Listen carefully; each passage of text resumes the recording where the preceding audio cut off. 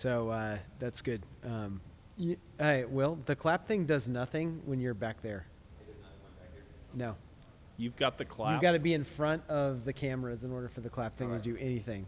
Do I need a penicillin? Yeah. Screams, ointment. For those who are serious about rash relief. I want some clapping, damn it. You clapped for him. I'm not in my... Hey, ladies and gentlemen, I'm not in my studio. Okay, I demand clapping. There we go. That's better. Chase, I need clapping. I.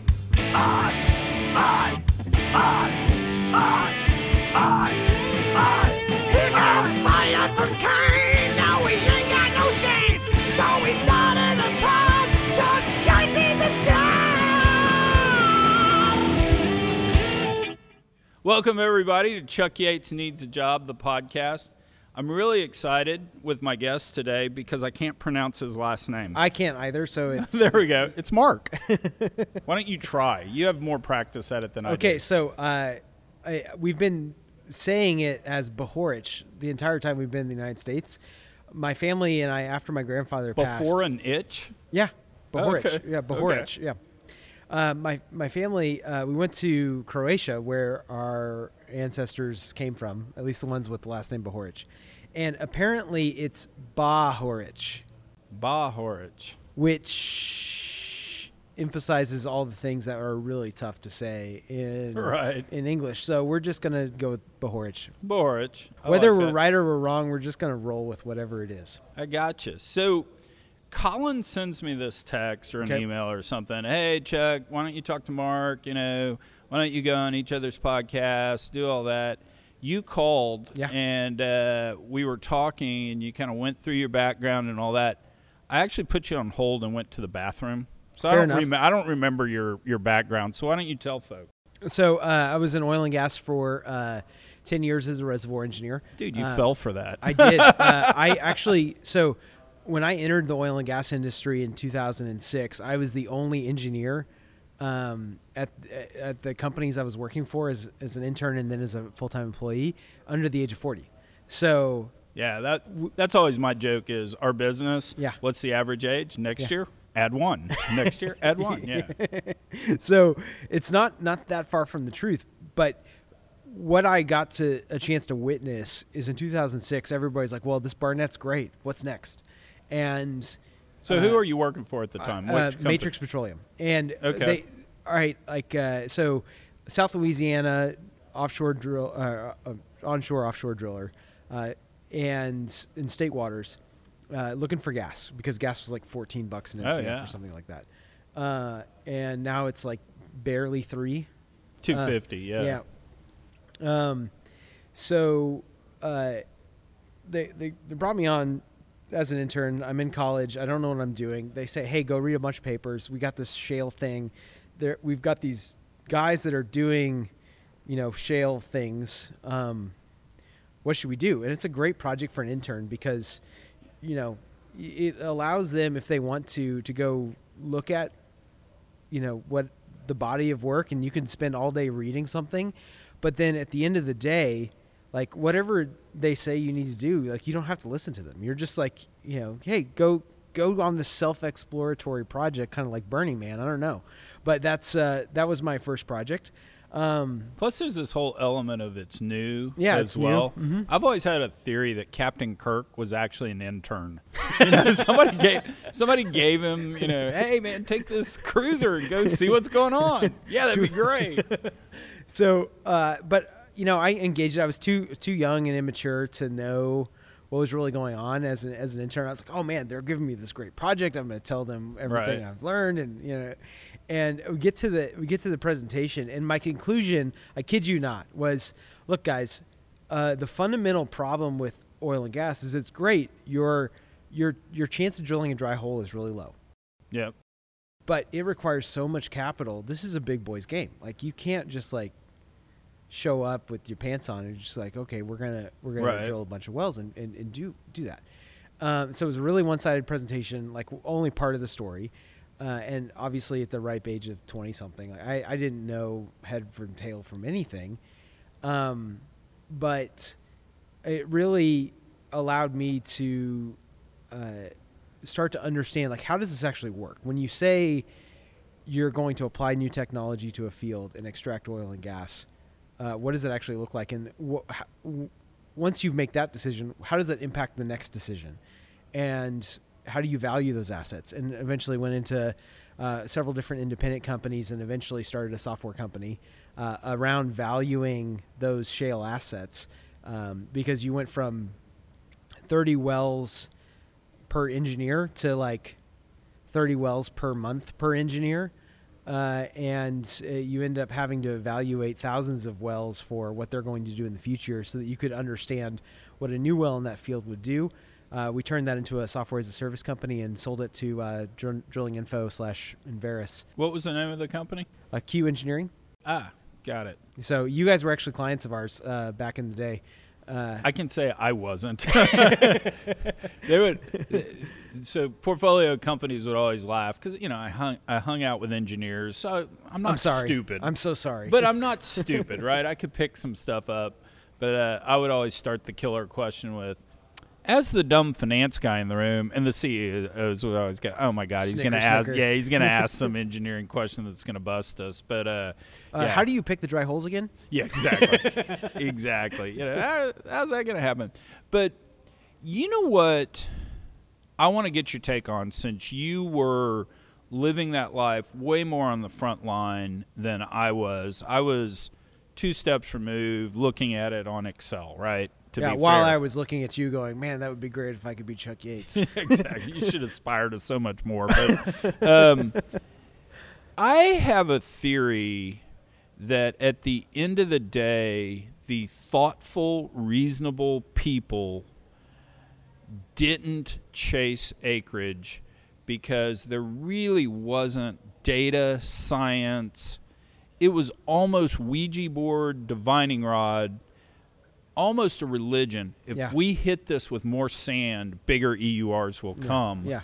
And I almost think the industry got taken over by the optimist that relied way more on art as opposed to science. Sure.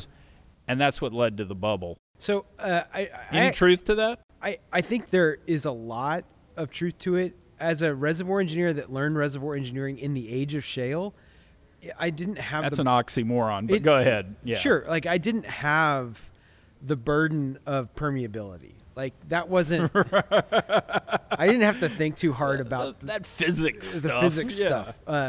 Ultimately, like, you on the one hand have drawing lines through dots. That's right. That's an important skill that you need to learn how to do as a reservoir engineer. But you also have a lot of people that really thought through the physics of it, and I wasn't that smart. I was smart enough to know who those guys were, and to bounce ideas in a pub-like setting off of them, so that I could, just satisfy my own curiosity. I think there really has been, and I think there is right now, real physics-based work going on in companies across the nation, especially because of the spacing problems that are so evident. And now you have data. You have real data that's going on. That was the key back then, is you didn't have data. And so, but there, as with most stories, you have the things that you disagree with that turn out to be you're wrong, the things that you disagree with that you turn out to be right. And I think, as with any story, the shale revolution in the United States unequivocally ushered in way more oil in the lower 48 than we thought in the late 90s, early 2000s was possible. Oh yeah, we were. I mean, late 90s, we were talking Twilight about peak and desert oil. Oh yeah, big time. So there's an undisputable fact. The other undisputable fact is that I think the full cycle economics of a development program were largely ignored by a lot of people, and the copy paste print development schedules just didn't work. Yeah, that's always my what I call kind of Chinese water torture or whatever. Sure. It's we paid for the acreage. That's sunk costs. We might as well drill the wells. Yeah. Oh, which we is drilled them. Sort of. We drilled them. We're not going to get the returns we thought, but we'll at least get the returns off completing them. Yeah. And all of a sudden you look up and you got half your money back on a well. Yeah, But yeah. each step was logical. Each The step was capital, logical. I believe I'm going to get a return on. Yeah. I mean, nobody was out there going, man, I hope to get half my money back. I mean, you know.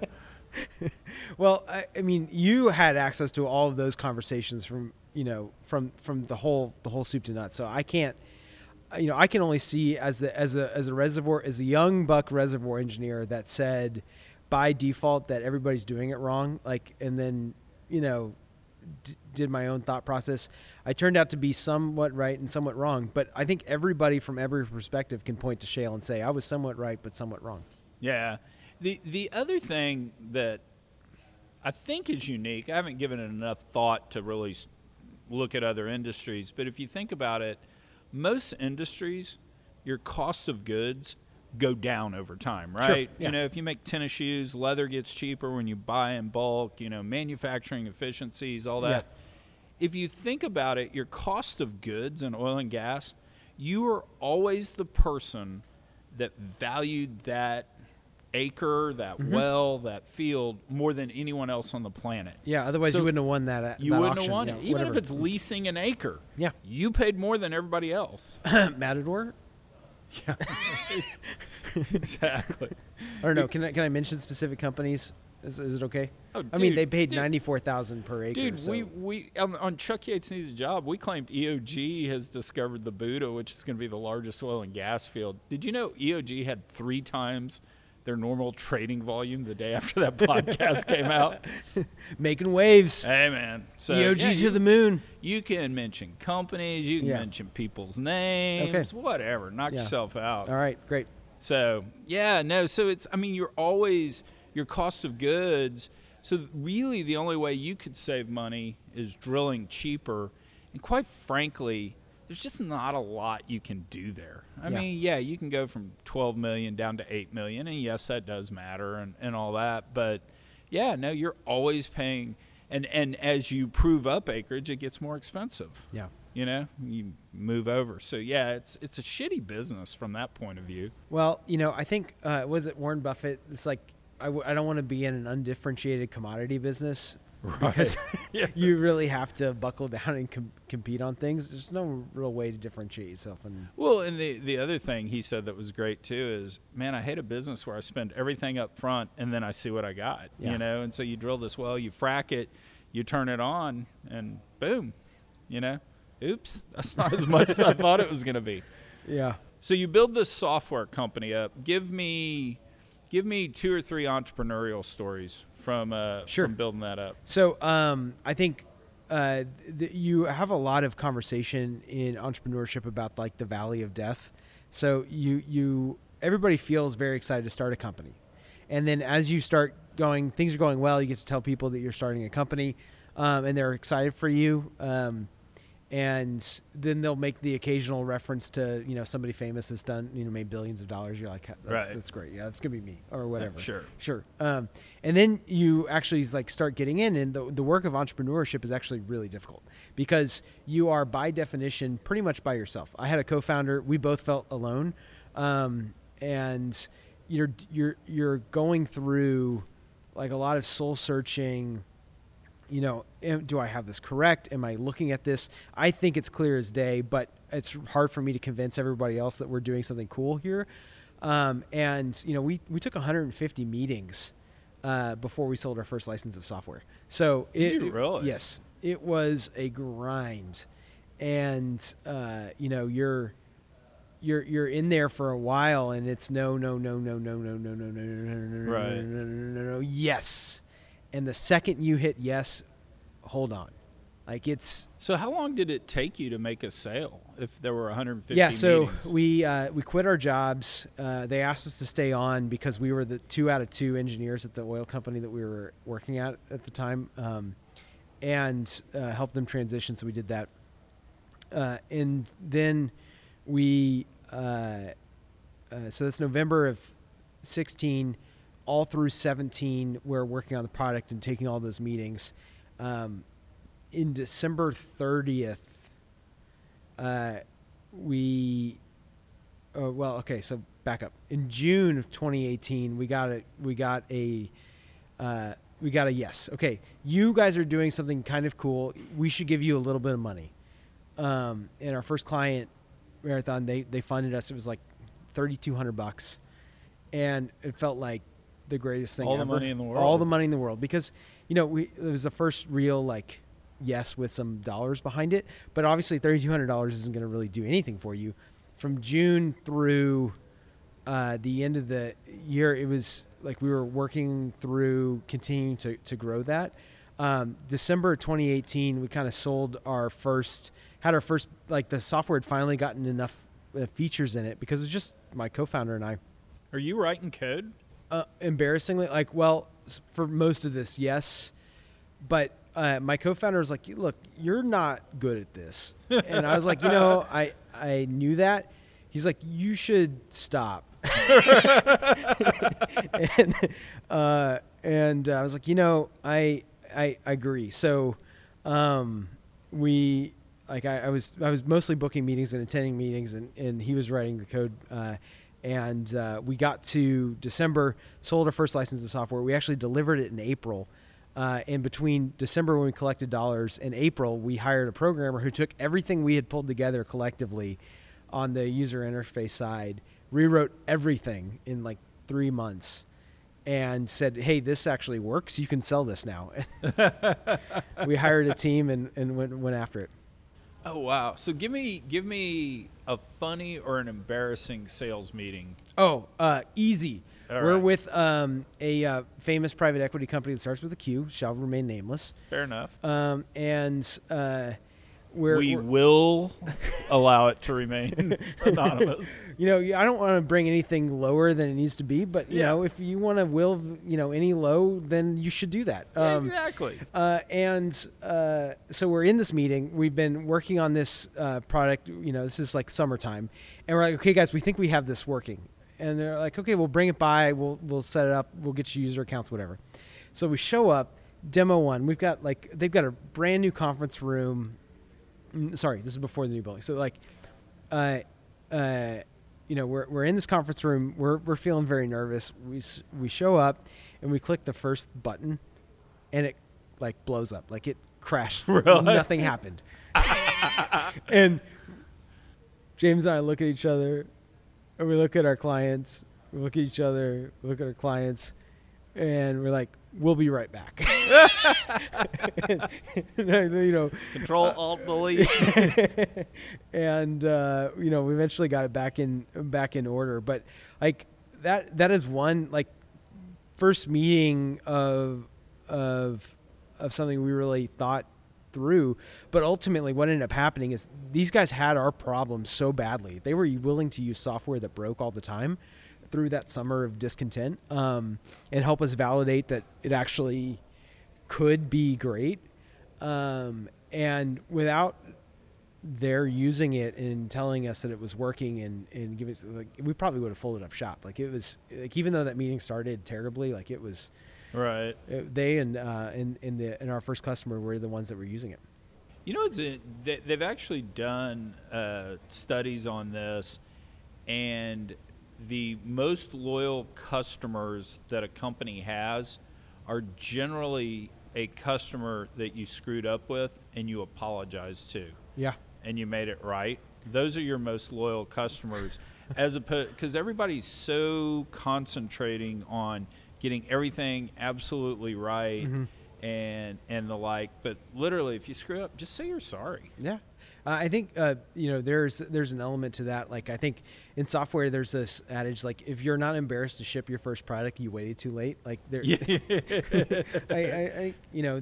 is a lot to really connecting, because fundamentally software gets a bad rap for being fluffy, but you really are solving a problem. You really are dealing with somebody who's having to do things they know in the age of the iPhone are they shouldn't have to copy and paste into Excel anymore.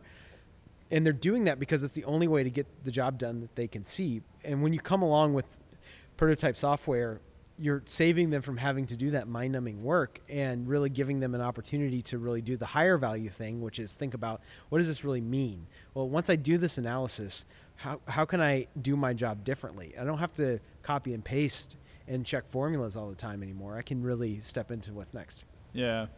So you're building this company. Sure. You finally make a sale. What's a high point? What's a low point? Kind of from that to January of 2020. So, man, like from your first sale, like the world of software is all about growth, right? So once you start that clock and actually cash that check, which, by the way, there's a difference between, oh yeah, we're going to buy your software and then we're going to actually pay you for it, depending on who you sell to. So pesky detail. I get that. It takes some time, but like once the check cashed, you're like, okay, well, I've got all this money, all $3,200 or whatever it is, and I need to go hire somebody to help me sell more of this, because I didn't know what I was doing. I was an engineer, at an oil company beforehand, but I knew somebody that understood what it was like to sell something. And so I called him up and I was like, hey, dude, you should come work for me. He's like, what are you doing? It's like, I'm not really sure. I haven't figured that part out yet, but we have the software. We'd like to sell it to as many people as possible. It's kind of similar to what you've done in the past. Come take a look. And so he takes a look. We hire him. And he's no like, two words have gotten me in more trouble, but I'm in. So, but really, like, we learned the software business from our sales team and the guys that really had been there before.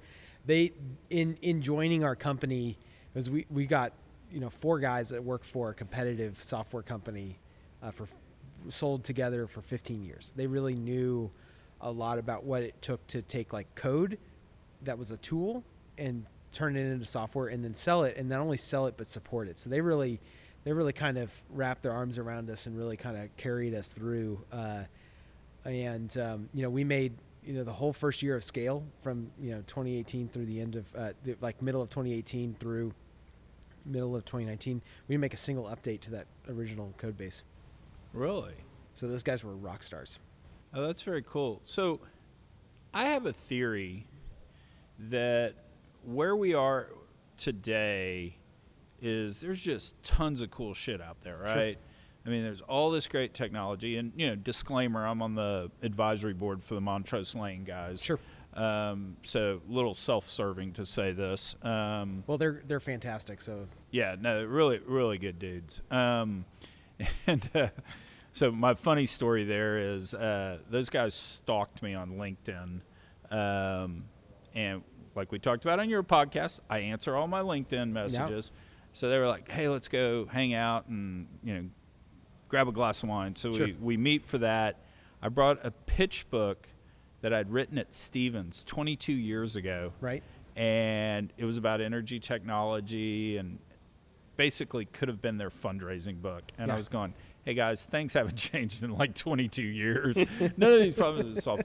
But so anyway, they badgered me to join the advisory board, and I'm sitting there going, guys, have you not read my Twitter feed? I mean, come on. But anyway, but I have a theory today, and I'm not up to speed on their portfolio. Right. I need to get more up to speed. But I just see all this really cool technology that has applications, and then you sit there and you go, why isn't it being used?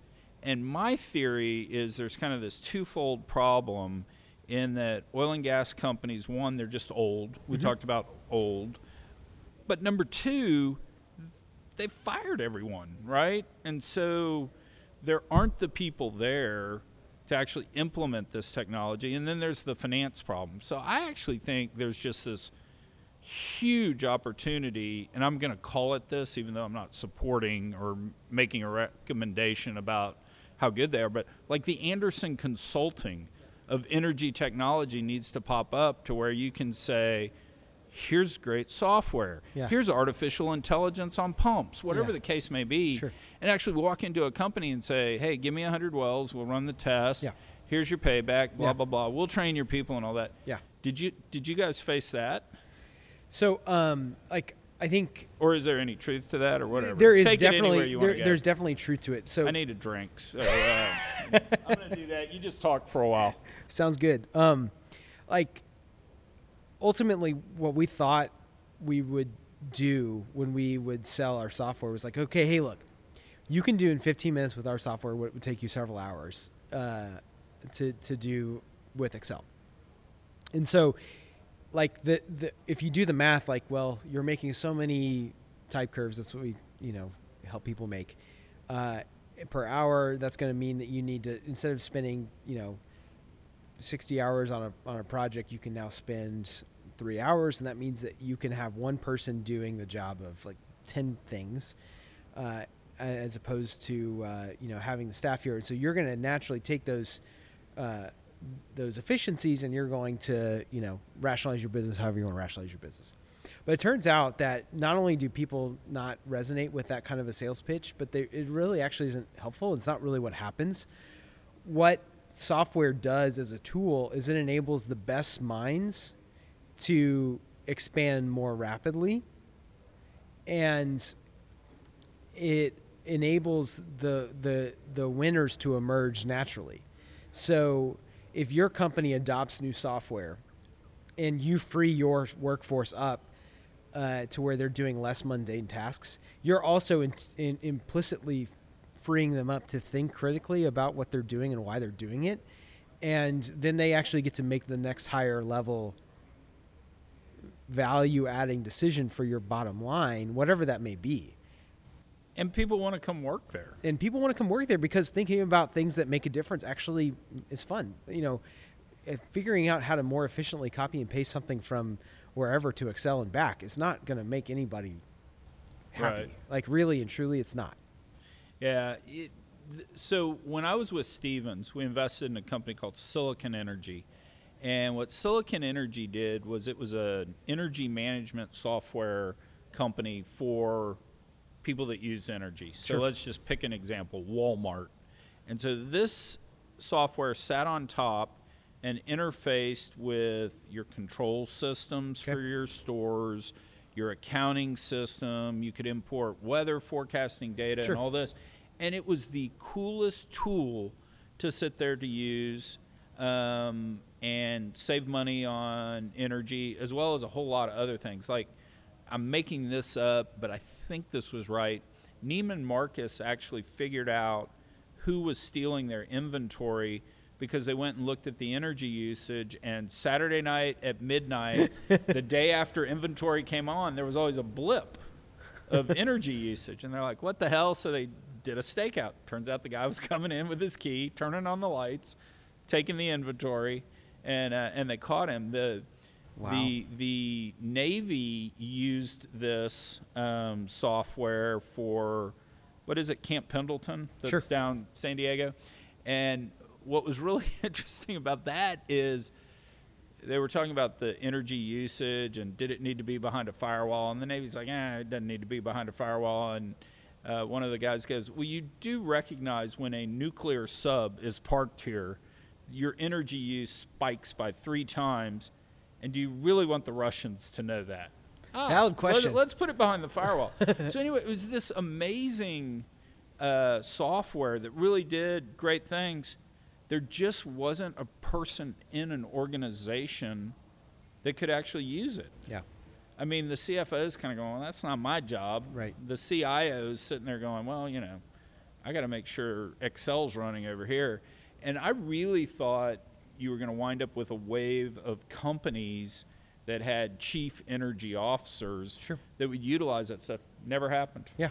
Just Well, no adoption, even though it was the coolest thing on the planet. So I think this is the trap of software, right? And so I think the statistic is like 5% of software companies make it to $1 million a year in annual recurring revenue, which is really kind of like the minimum viable, threshold. And part of the reason is that you can objectively have a really good idea, but if nobody wants to buy your product, then or implement your product or really derive value from the product, then you might not get them as an early client, but even once getting them, they might not renew.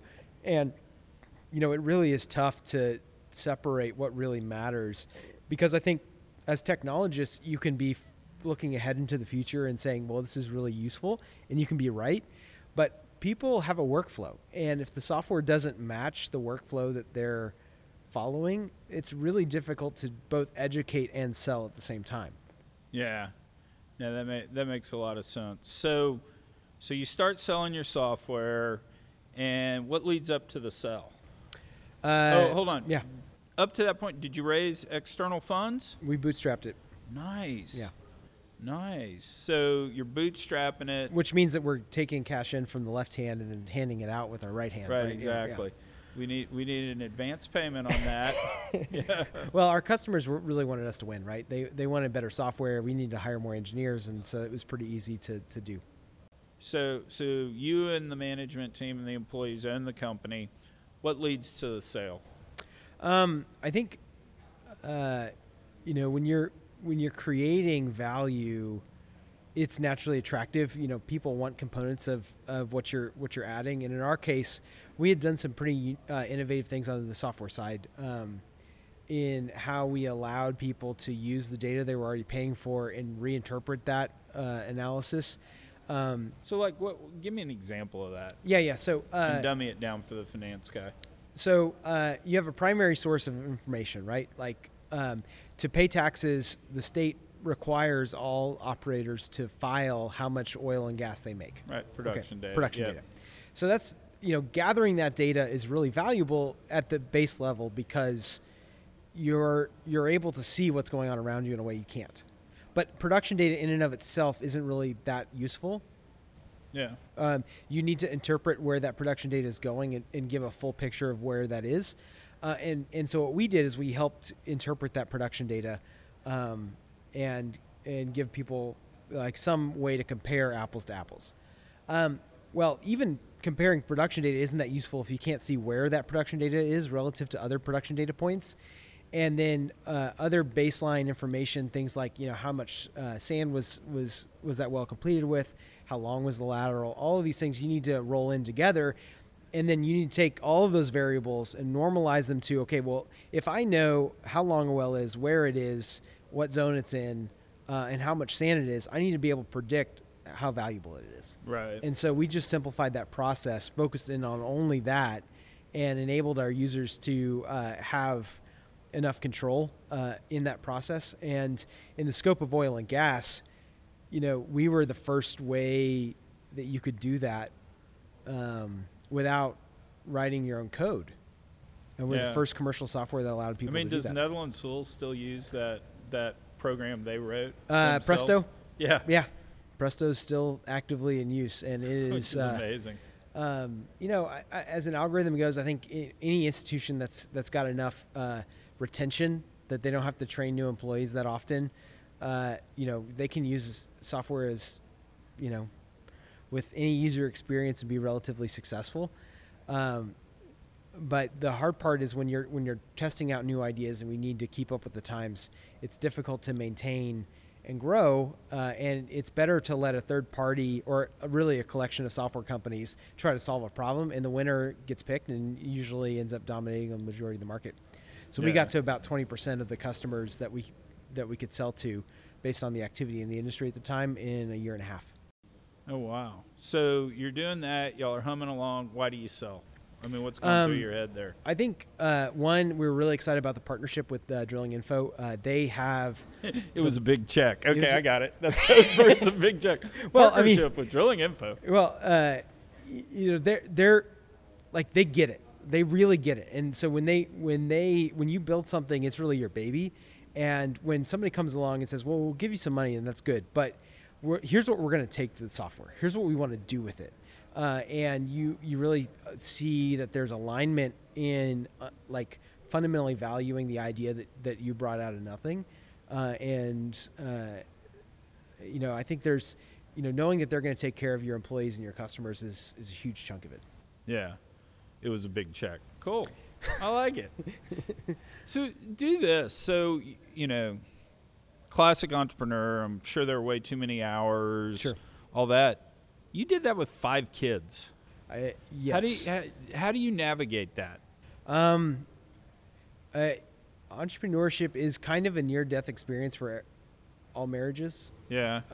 There's anytime you're doing something where you are functionally marrying somebody else. So in entrepreneurship, you have a partner, you're marrying that partner. Right. And so you have 2 spouses that you have to then negotiate between. And I don't know how polygamists do it, but I imagine it feels a little bit like that, where you can't do two things at once. You have to choose, and a lot of times your marriage is suffers the brunt of that. Yeah. But we went through it with 3 years of counseling. That's how we did it.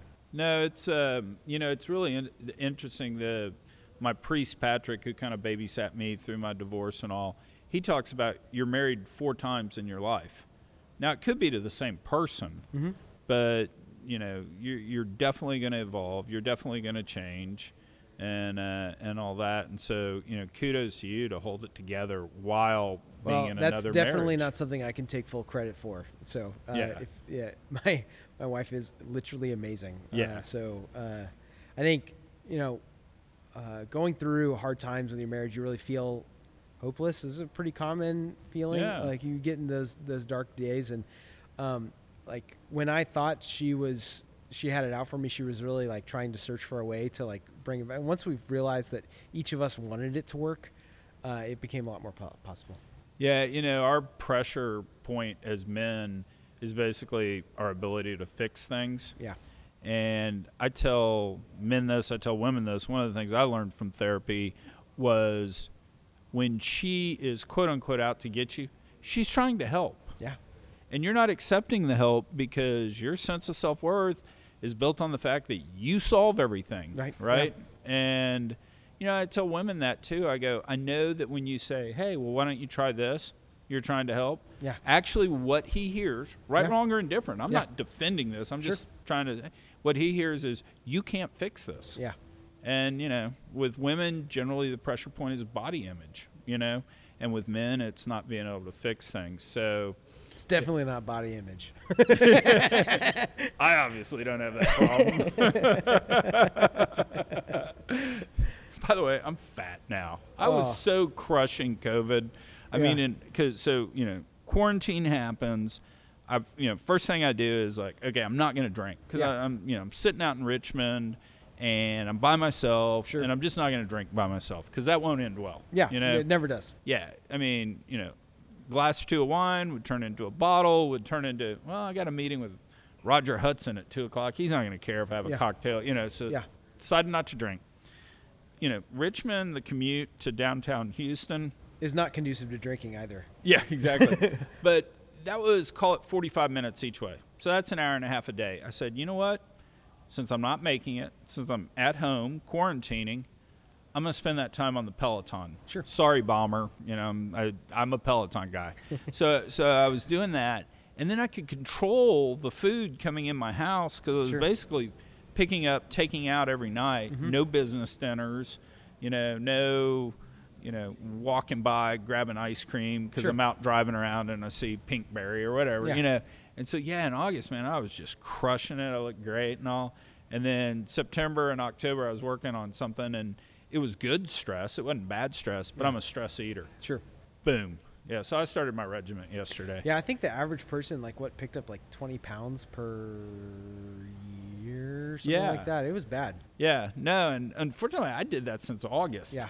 I picked up all of mine when, we were going through the deep, marriage stuff and company stuff, but... So I stayed pretty much flat through COVID because that part was behind me. There's nothing worse. Good for you, man. Yeah, no, we were sitting over there at lunch.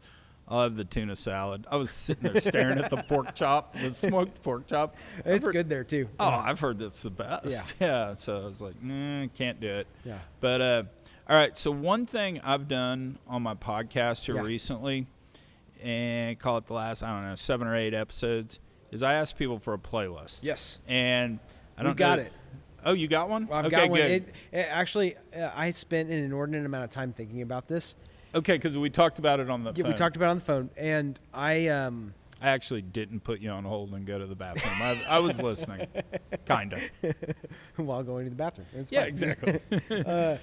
But my musical taste is pretty much all over the board. So there's very few things I don't like, but at the same time, in putting together a playlist, you're implicitly saying the songs that I like are part of my personality and who I am. So it took me a lot of thought. Well, and that's why we're doing it, because it actually says a lot about people. I mean, when I think the first one, anyway, Energy Credit One, when he came on, I mean, he was talking about the song that got him through his parents' divorce and stuff. So it's much more personal than what I was doing early on, which was 5 questions, Yeah. which 2 or 3 would be serious, and then 2 or 3 would be a joke, and it was funny, but at the end of the day, it didn't really tell me much Yeah. about the guest. So So what's on that? lay this playlist on Okay, me. so like a huge part of who I am and like what way I think about the world, the way I interact with people, and all that is due to my faith. So I have a whole bunch of songs that are on that side of me or part of me, and then like playlists of things that part of that is my upbringing. I was homeschooled. Yeah, you kind of got that geek vibe. I to you. do definitely have a geek I'm vibe. kidding. So None of you have- us were you s- homeschooled because we would have. My mom would have. My mom would have shot all of us. So yeah. And so it kind of spreads the map. But songs that really, I just like think about all the time. Bands, we had Audio Adrenaline, which made like Christian grungy kind Okay. of music. And then Weird Al had a huge impact on me because, some of the songs like I just wasn't exposed to the originals, so all I got Right. were the parodies. I was like, man, these songs are great. So like, I think that Well, hold on. I got a Weird Al story. Yeah. So call it 13, 14 months Sure. ago. So pre-COVID, during the Grammys, Danny Harrison, Yeah. George Harrison's son, throws a party every year called the Whammies. And what he does is he calls all his friends together and they pick a band Yeah. and they just sing covers of that band all night long. And so Jewel, Yeah. who I'm friends with, said, hey, you want to be my +1 to this thing? It's kind of cool. I'm going to get up and sing. So I'm like, you know me. Hell yeah, that sounds great. So I go to this, and, the level of folks singing there are kind of like Richard Marx, Perry Farrell of Jane's Addiction, Lisa Loeb was there, Butch Walker was there, Stacy Glenn Jones, who actually grew up out here in Sugar Land. Really? He's the touring drummer for Matchbox 20. I've heard of them, and yeah. he's been on, he was the drummer and lead songwriter for Letters to Cleo. He was in Veruca Salt. And anyway, so he was part of the house band playing all these things. So anyway, I go to that, right? I got to meet Drew Carey. Yeah. But anyway, so it literally musically was horrible because you have the most talented artists in the world up there singing, but at the same time, they haven't rehearsed anything. Yeah, I mean, sure. they're just up there. But so it was a lot of fun. Yeah. The one person Yeah. that got up and crushed it, Yeah. Weird Al, because they were Guaranteed. doing the Traveling Wilburys. Yeah. And he got up and sang "I Won't Fall Down" by Yeah. Tom Petty, and then what's the Beatles song "Truffle"? Anyway, Yeah. he gets up there, he sings those 2 songs, plays it straight, Yeah. so it's not a parody. He plays it straight. He crushed it. Yeah. All of those artists Yeah. come out of the green room and are side stage watching Yeah. Weird Al. And so anyway, he's amazing and all. So later on, I bump into him. I'm like, hey, Weird Al, I hate to say this, dude, but like, I don't think my crush on you could be any bigger, but it really is. And he goes, hug it out? And I said, sure. So I've hugged it out with Weird Al. Dude, so that I'm is- with you. That is epic. So like, but I think, Well, name the only artist yeah. to have a top 40 hit in the 80s, 90s, 2000s, 2010s. Yeah. Weird Al, Madonna. Yeah. Wouldn't have thought Madonna is doing that, but I Yeah. guess so. Yeah. Dude, Like a Virgin was a long time ago. That is. You got a whole decade That's to have amazing. one song in the top 40, So it's like, but yeah, no, Weird Al and Madonna. So I think I learned this growing up taking piano lessons. Like I'm an entrepreneur, so I really like to tweak things a lot, Right. and so parody naturally appeals to me because I really like to change whatever's out there. Yeah. But my piano teacher, when I was a little kid, was like, make sure you learn the song first, like play it, master the song, and then you can do whatever you want with it. Because that's good advice. until you go through that process, you don't actually you think you have a handle on what you're going to do with it, but you really don't. Right. And I found that like as as far as music goes, like that one piece of advice, I think has been unusually applicative to a lot of different types of scenarios. But I think Weird Al, obviously, he's got something intrinsically figured out that is more than more complicated and thoughtful than meets the eye. Yeah, no, I think that's right. So a lot of religious music. Yep. And is it all kind of modern Christian rock stuff? Because I think Amazing Grace might be the best song ever written. For sure, like musically, you've got that one in like How Great Thou Art. Yeah. And you've got all that class of music. And then like really you have like the early worship music transition. So like Skillet, Audio Adrenaline, all these guys, Sonic Flood, like released all of this worship music when they were trying to copy the secular music, in that you come up with a song, you write it about, maybe it's about Jesus, whatever. Yeah. But then they went to like, well, church is really about reflecting and back to God the glory that we understand or think of him in. And the songs that are born out of that can come from great suffering. Amazing Grace, like, the slave trader who comes to Jesus literally and says, I've been doing this terrible thing, but your grace is sufficient. Like that will preach. Yeah. How Great Thou Art. You've got, and then It Is Well With My Soul. The guy that wrote It Is Well With My Soul literally lost his wife and daughters in a shipwreck. And he's dealing with that loss and that pain, and he sings, and he comes up with this like deeply connecting song, It Is Well With My Soul. And I think worship comes out, when it's done well, it comes out of a human expression and really tries to capture something that is fleeting. And so you can lock it in on these songs and these lyrics, and it's beautiful. So you have that. Christian bands started making worship music, and so all of those guys are super awesome, and even into like modern like Bethel and some of those guys that really have done some cool things with their stuff. So you got all that side. So of Christianity, yeah. Episcopal, Methodist, Catholic, non-denominational. So I grew up in a couple of different churches. Grandfather was a Baptist circuit preacher, so right. like a lot of stuff. How do you keep the Baptists from drinking your beer on a fishing trip? You bring a second Baptist. Yeah, exactly. How do you count Episcopals? How? For every group of four, there's a fifth. I like that. So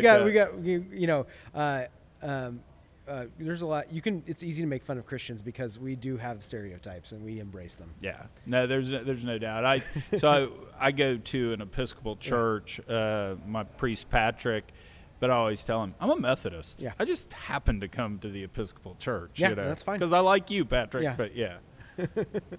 No, there's. I think there's a lot of a lot of stuff on the church side. You have Weird Al, which is like my bridge, because growing up in Christian subculture, like you didn't really interact a lot of times, especially homeschooled Christian subculture. Like you didn't interact with the real world. So Weird Al is like your safe link between the two. So it carries a lot of weight for me. But then like on like the songs that I really like intuitively grew up and really identified strongly with, you have Back in Black. Oh yeah. And you have like I mean, how old were you when you heard Back in Black? I mean, I was in high school. So Back in Black came out a long time ago. Oh yeah. You didn't hear like, it fresh. But I like, got you. I was it's like, man, this is great music. You have like the Beatles. You have Yesterday and Hey Jude, and Let It Be. Just like good, solid, relatable music. I think even into some of the things I find myself listening to now, like jazz, like Dave Brubeck. You have Tape 5, just a classic beat. Anywhere you hear it, you can get into it. Besame Mucho has like some really interesting like sing-songy moments just in my own personal life. Like just yeah. I love music. Yeah. No, that's really cool. It's been interesting talking to people about their playlists, because One, it does say a lot, and the other thing that I think you figure out about music is you were talking about Weird Al being the bridge between religion and maybe the rest of the world. Yeah. Music's ultimately the glue that kind of holds us all together. Yeah, it really is. It really does, because you can sit around at a Foo Fighters show and there's a guy in a suit next to you, and there's a guy tattooed up and all, and everybody's beating. My first theological conversation, I can remember, had to do with music. Really? What was it? So we had some friends. They were devout Catholics. Went to confession every day. Big, large family, obviously, right. and did the whole 9 yards. And I was talking with one of the older sons about music, and I was like, "Well, you listen to the Beatles, but you also do this kind of stuff. What's the difference?" And he's like, you don't make Christian music by just putting the word Jesus on things. Yeah. And middle school brain, what does that mean? How do I rationalize this? And with anything that sticks with you, you kind of go back to it as you age and as you develop, and you rethink about those words that just kind of sit there, and you're like, oh man, that actually unpacks as I've aged, and it helps me understand things. So I go to St. Mark's in Houston Episcopal Church. Yeah, great church, by the way. Oh, it's awesome. Daughter goes to school there. The 5 o'clock service is incredibly casual. You can show up in shorts and a T-shirt, and the band is in effect a quartet, and it's a jazz band, and they sing "Let It Be" periodically. They sing, they'll sing a Dylan song and all that. And Coldplay's got some great ones too. Oh, Cameron hadn't played Coldplay, but you're right. Yeah. I mean, just because it doesn't say Jesus doesn't mean it's not talking to the human experience. Absolutely. Yeah. And Patrick's big point is, as much as he would love to run around and say, you go to hell unless you believe in me, his point about religion and Christianity, that he feels like his job is, I just need to convince you that there's a community of forgiveness. Sure. Forgiveness of others, forgiveness of yourself, et cetera. Amazing grace. Yeah. Yeah. If I can do that, then I've done my job as your priest. I fully endorse that. Dude, Mark, cool of you to come on the podcast. Well, I really appreciate it. Definitely was a Chuck Yates fanboy when I was getting into the industry, and even while through it. So it's I got goosebumps. For me to do that. That's awesome. We need to hug it out. Hell yeah, hug it out with Weird Al. So, real quick, plug your podcast. Yeah. So Risk Profile, it's profiling the journeys of an entrepreneur. Not really focusing on me, but drawing the common thread. All entrepreneurship involves taking a risk, really pretty much universally not seeing the full risk that you were taking when you jump into it. But once you leap, you really can't go back. And so telling the story, it's okay to fail. It's okay to screw up. It's okay to win. And when you're whatever you're doing it in the context of other people, and trying to highlight those stories and encourage people to follow that road. We're both on Digital Wildcatters. Absolutely. And when do yours drop? Tuesdays. And we have a season a quarter, so we have some gaps in between there. But we've got Chris Shepard on the podcast. We got David Weekley, season 3 coming up. We've got a lot of people, all kinds of software entrepreneurs. Obviously restaurateurs. We've got media. We've got travel. We've got you name it. If you're an entrepreneur, we're hoping to have prominent businessman, Chuck Yates. Oh, absolutely. Yeah, exactly. So you dropping? Are you dropping? So I'm going to drop this next Wednesday. Sure. So will I have been dropped the Tuesday before, or do you know? No. You are coming in third season. So we're what is this? April. So next quarter starts whenever, and then we'll do that. So it'll be a couple look weeks. Forward to the summer. Look forward to things that have already been recorded. Let's do that. There we go. Yeah. Dude, thank you so much for coming on. This is awesome.